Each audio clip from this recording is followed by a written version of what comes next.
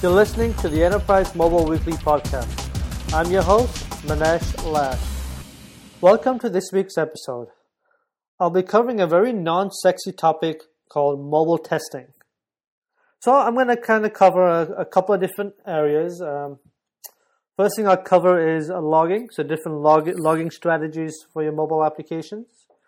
I'll cover mobile backend and mobile applications. So mobile testing is a very, very important topic. It's very important for large enterprise type of mobile application development. When you have a lot of moving pieces, it really helps to have good testing strategies in place. So we'll cover some of those pieces and some automation that can really help build a really reliable and robust product. Even some of the components I'm going to talk about can be important for very small applications. So don't discount all these techniques as being only for enterprise mobile applications. Even small mobile apps can benefit with some of the techniques that I'm going to cover. So again, the agenda is going to be, I'm going to cover logging, mobile backend, and then mobile apps. So let's get started with logging. So in the mobile application ecosystem, there's many different layers in a mobile app. You'll have the mobile application code running on the device. So that'll be code on an iOS or Android device. And then you have all the backend pieces. So for the backend, there's actually multiple pieces that are in place. So you will have usually a web layer. So you'd have either REST or SOAP services running on a web server. The web server would in turn call an application layer, which could in turn call databases. It could call enterprise backend systems, could call other authentication systems. These systems could be Java, .NET, or any other backend technology. These systems could also be using REST or SOAP, also JSON or XML, so many different data types and transportation protocols.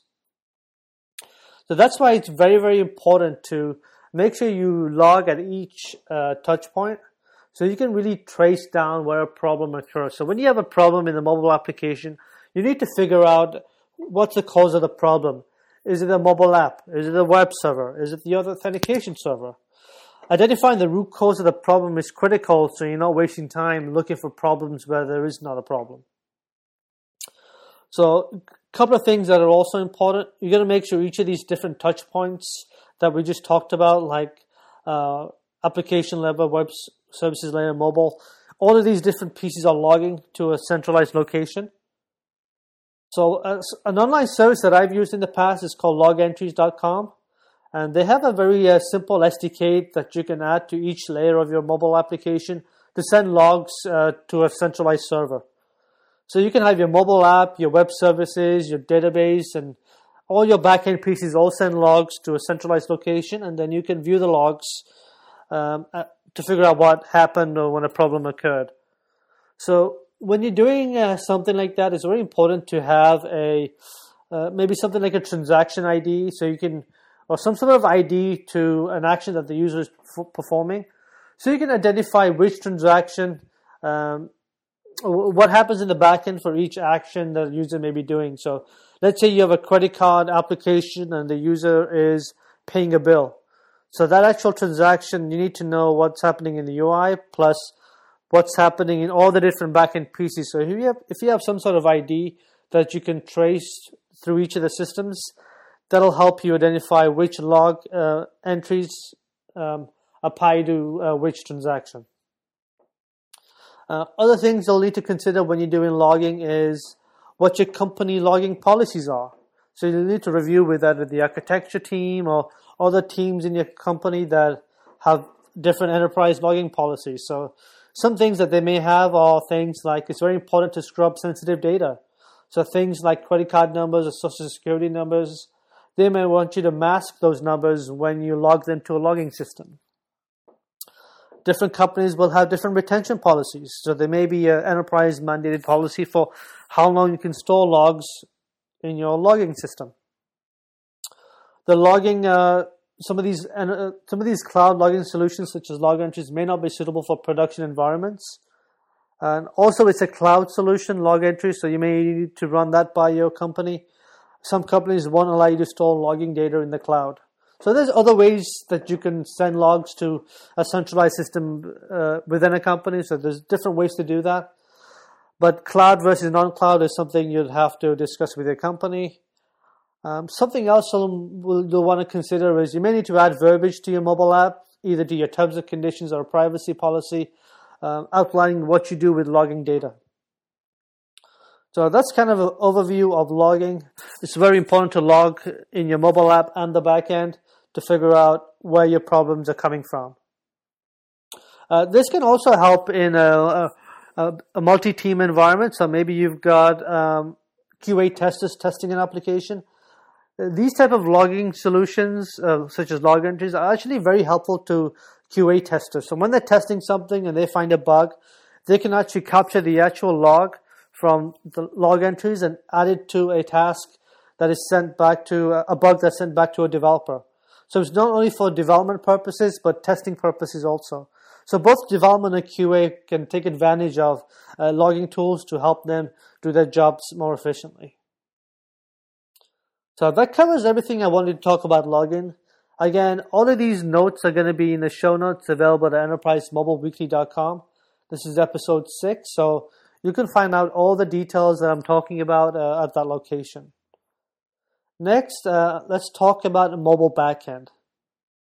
So your mobile application typically doesn't live alone. A mobile backend is lots of different components that live on the server side. Typically, it's using a web-based interface, so you'll have a REST-based web server that has REST services that your mobile app interfaces with. So there's 3 things I'm going to talk about for testing that REST service layer. So there's unit testing, load testing, and health checks. So let's talk about unit testing. Unit testing is the practice of testing your API and services. So as your backend developers are developing your REST service layer, you want to make sure each of the method calls and services are being tested using some sort of test data.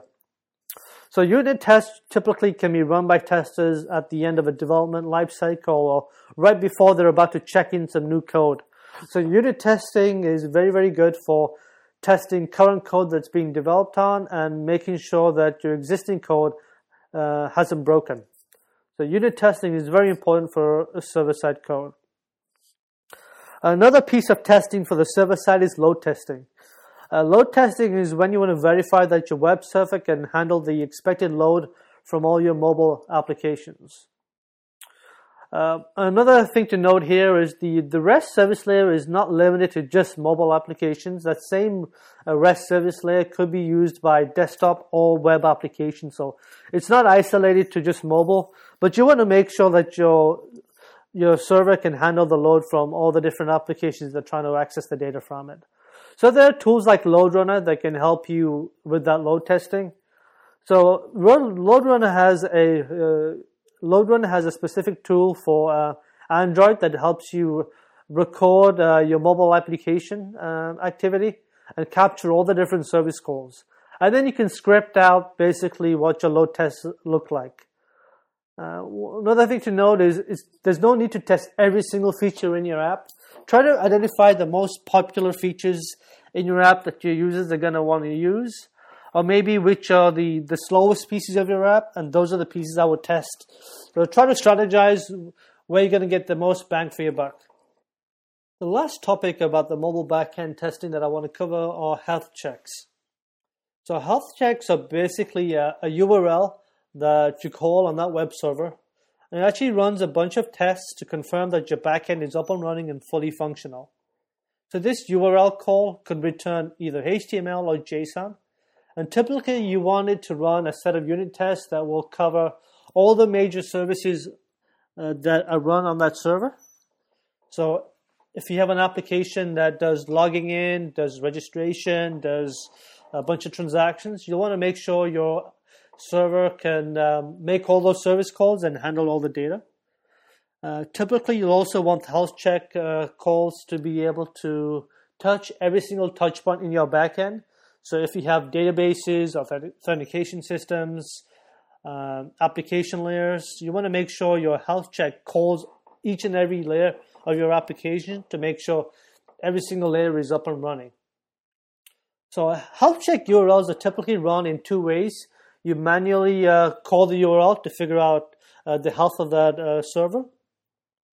So typically you want to pass back or pass or fail. Pass means all the unit tests that you have in your health check passed.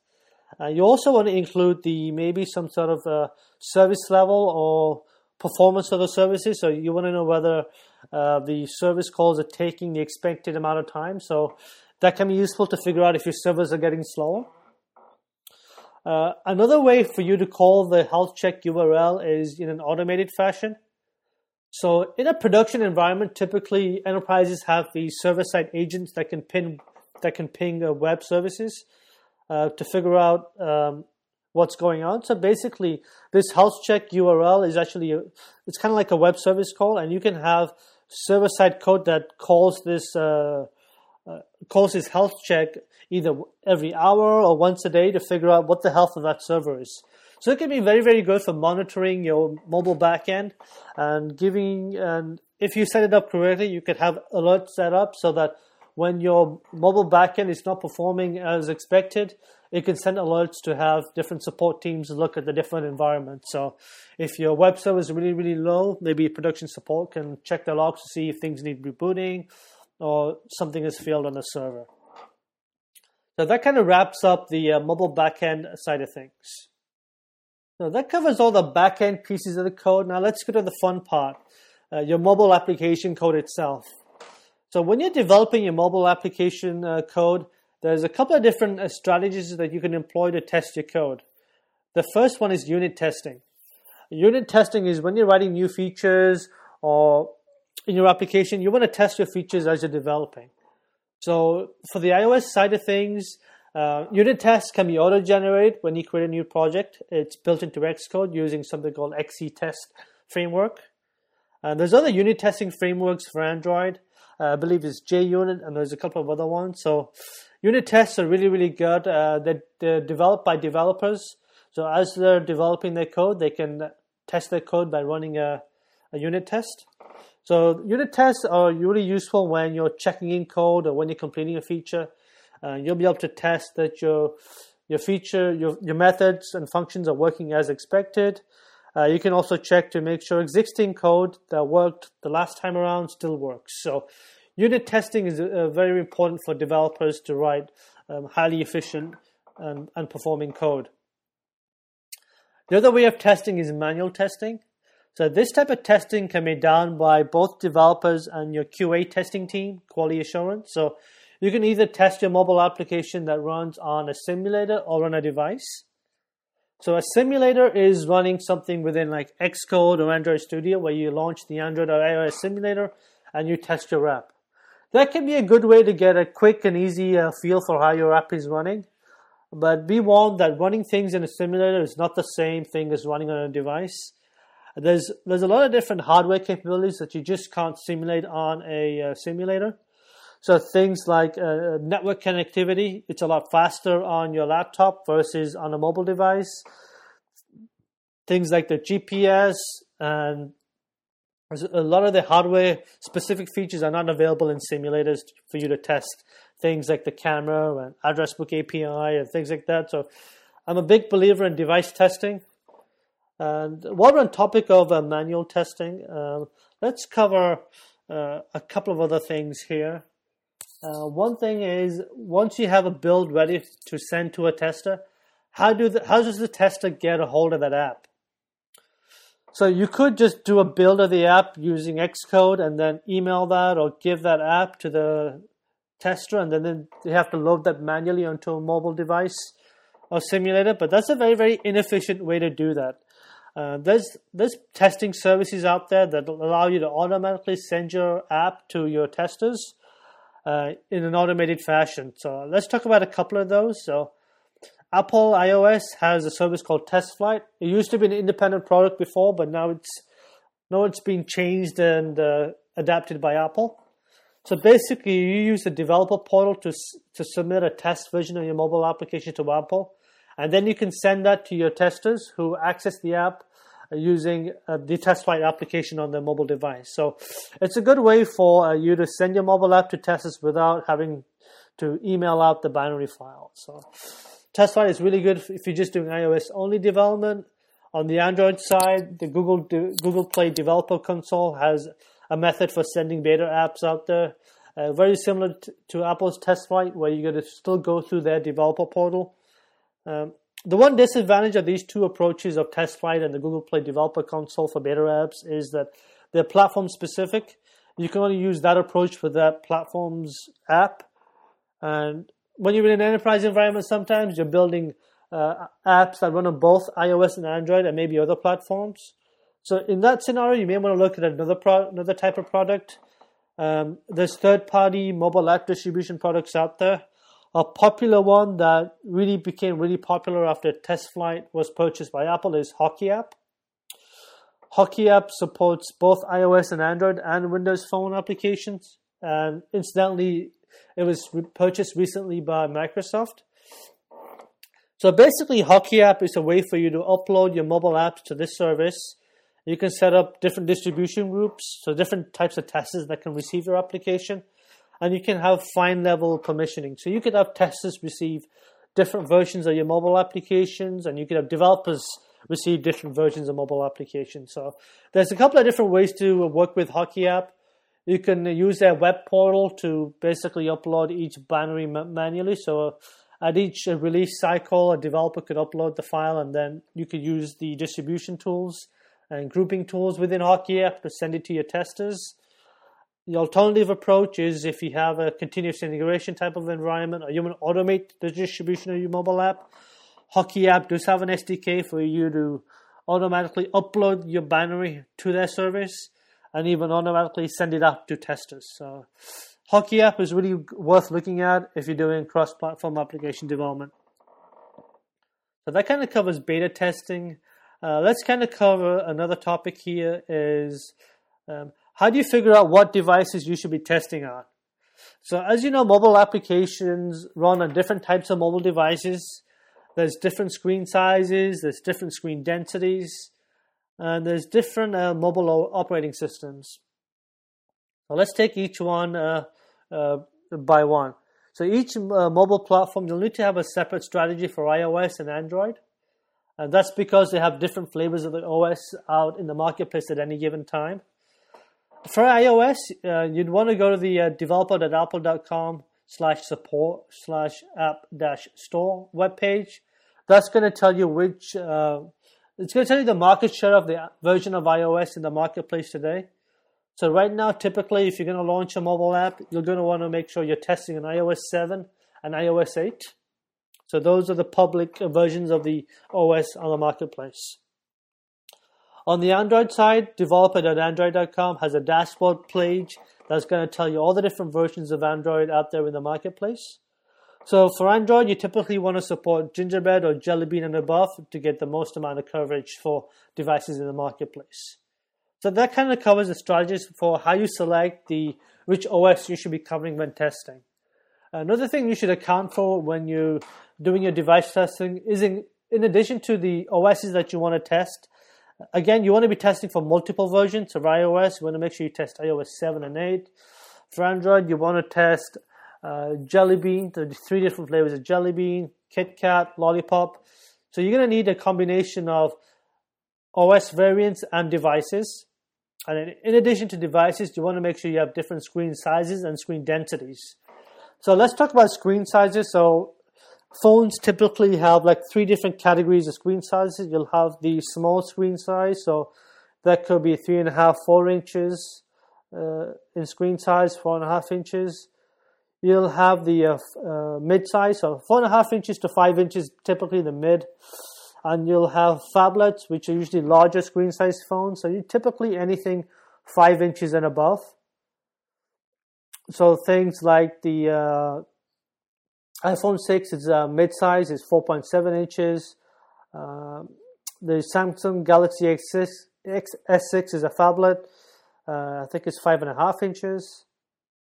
I think it might be a little smaller, 5.2 inches. But even the Galaxy Note, that's 5 inches and above size, and even the Nexus 6, which is 6 inches, almost 6 inches. So you want to make sure you take into account screen sizes. So you're going to make sure you have a selection of devices have different OSs and different screen sizes.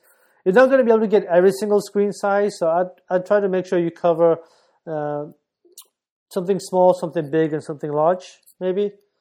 Something else you want to consider is the screen density. Some of the screens have low resolution and high resolution, so I'd want to make sure that we have coverage of low and high screen densities when testing mobile applications. So something that's high resolution could be something like the iPhone 6 Plus. The iPhone 4 is low resolution.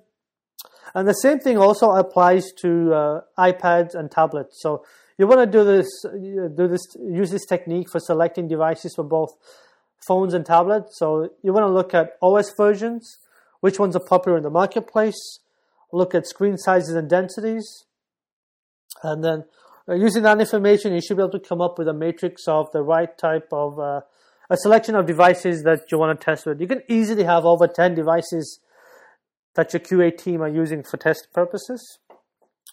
Also, don't forget to include beta releases of OSs. iOS in particular has very high adoption rate. So right now, iOS 9 is in beta and iOS 8.4 is in beta. So you want to make sure you try to include both of those things in your QA testing schedule. I'd make sure that iOS 8.4 beta has a higher priority because that's going to be released to the marketplace much quicker than iOS 9. So I will give a higher priority to current beta releases versus the newer in the future beta releases. So for example, if your development team is testing iOS on a weekly basis, I would test iOS 8.4 beta every week, and then maybe once a month or every major release, I would test it on iOS 9. That way you have coverage of both versions of iOS and put you in better shape for releasing your code to newer versions of the OS. You also want to be testing on new versions of Android, but it's not as critical because Google doesn't release the new versions of Android to all the devices, whereas Apple, any versions of new OS updates get applied to the majority of devices in the marketplace. So it's more important on iOS to test beta versions. So that covers the device coverage part of testing. Let's take a look at automated testing. So typically when your test team or developers test the mobile application, you may have a bunch of test cases that they're running manually on their device. Running tests manually is very time consuming and can be error prone. A really good technique is automated UI testing. So that's basically code that actually mimics what the user is doing on the screen, and this code can run either on a simulator or on a device. So you're actually testing the mobile application code using the same situation that a manual tester or user would be using. So there's different ways to do that. There's different tools out there, but typically you're either going to be writing test cases using some sort of scripting language to actually script out the user behavior. So for example, the user launches the application, navigates to screen X, types in the username and password, clicks and submit, and then performs XYZ function. One thing to be aware with automated UI testing tools is having a tool that only works with scripting works, but is very, very time consuming. A much better approach is having a tool that has recording capability. So that's basically where you run the tool on your mobile device. You hit record, and then you actually manually run your test cases one time on your device, capturing all that input. And then once you've captured your tests using the tool, you can actually rerun those tests automatically without having to do that test manually. So basically, a recording capability of automated testing allows you to record your test cases once and then run them many times, even with the ability to change input parameters. So you could change in, for example, the username that's being used for a login test using that same recording. So recording capability is really, really critical in making sure that your automated testing strategies are as most efficient as possible. So there's a bunch of different tools in the marketplace. Xcode 7, which is the beta version of Xcode that's going to be coming out in the fall, has added UI recording to its tool belt. So basically you're going to be able to use that tool to do UI recording of iOS 9 applications and then test them. So that's a really good native feature now built into the native tools and available for free. There's lots of different commercial and open source tools out there. Some that you can look at are Telerik Test Studio, there's Xamarin Test Cloud, APM, MoneyTalk. So there's actually two ways of running these automated testing tools. One way is to run them on a computer and on a device. So basically, you plug in your iPhone to your laptop, and then you run these automated tests. So you could have a laptop or a computer with multiple mobile devices plugged in, and you can have scripts that will run the test on 5 different phones, covering 20 different test cases that you may have. So that's typically the most common way you'd want to do that. There's some new methodologies out there. A lot of companies are doing cloud testing now, where you can have your cloud, have the tests run on virtual devices in the cloud. So basically, some companies will have banks and banks of mobile devices, and then you basically run your code in the cloud, and they run your code on your behalf on their mobile devices in a cloud environment. So it's basically like running your tests on real devices, but those devices are stored in a different location. So those type of cloud testing services do charge by the hour of use, and they can be very, very expensive. So depending on your budget and your project, that may or may not be something that's feasible. One thing to take into account when looking at this automated UI testing solutions out there, you're going to be very careful if you're doing hybrid development. Native mobile applications are very, very easy for these automated testing tools to work with. So typically you'll want to have, the tool needs to automate the application, right? So when you're using native development, whether that's Android or iOS, these tools have a really good, easy time to do that. When you have hybrid applications, some of these tools can have a challenging time in automating the UI of the application. So you want to make sure you take a look at the mobile GUI framework that you're using for your hybrid application. So whether that's jQuery Mobile, Sencha Touch, or Ionic, you want to make sure, you want to see if those framework providers have suggestions for automated testing solutions, because some tools will have a hard time identifying buttons and maybe fields within your application, because depending on how these HTML5 frameworks work, different types of IDs and component IDs can be generated by these frameworks that these automated testing tools don't know what to do with.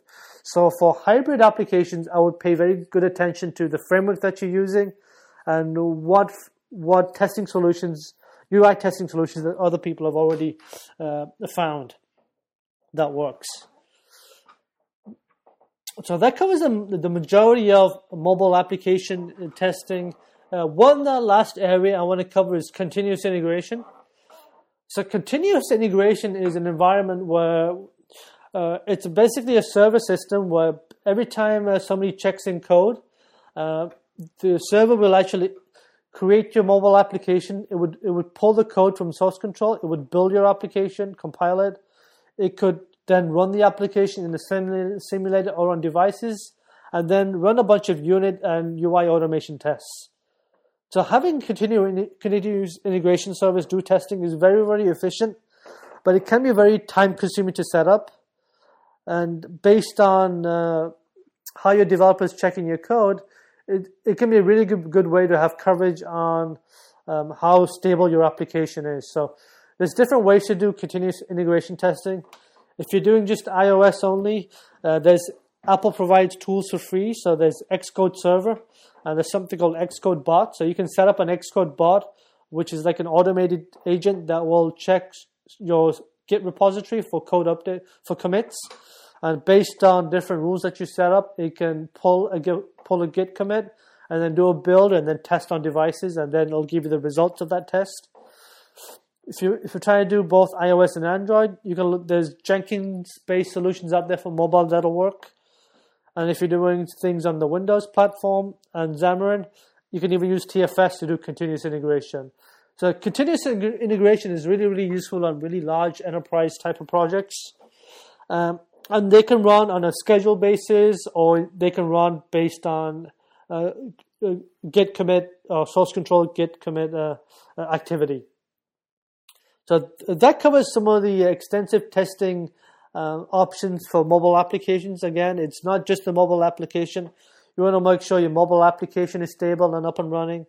Logging is also critical. You want to make sure you identify where the root cause of your problems are in your mobile application ecosystem, and then you can go to the right people to fix that. So whether that's your mobile developer, your backend developer, or your database developer, you want to make sure the right person is working on the right problem at a given time. So that kind of covers everything I wanted to talk about for mobile testing. The show notes are going to have some of the links to some of the tools I talked about. So go to enterprisemobileweekly.com, click on the show notes link, which should be on the right-hand side or on the bottom, and look for the show notes for episode 6, and that's where you're going to find out you'll find an outline for this show plus the links for this episode. That's going to be very, very useful for you to recap on what I talked about. So thank you for listening. Until next time, bye-bye.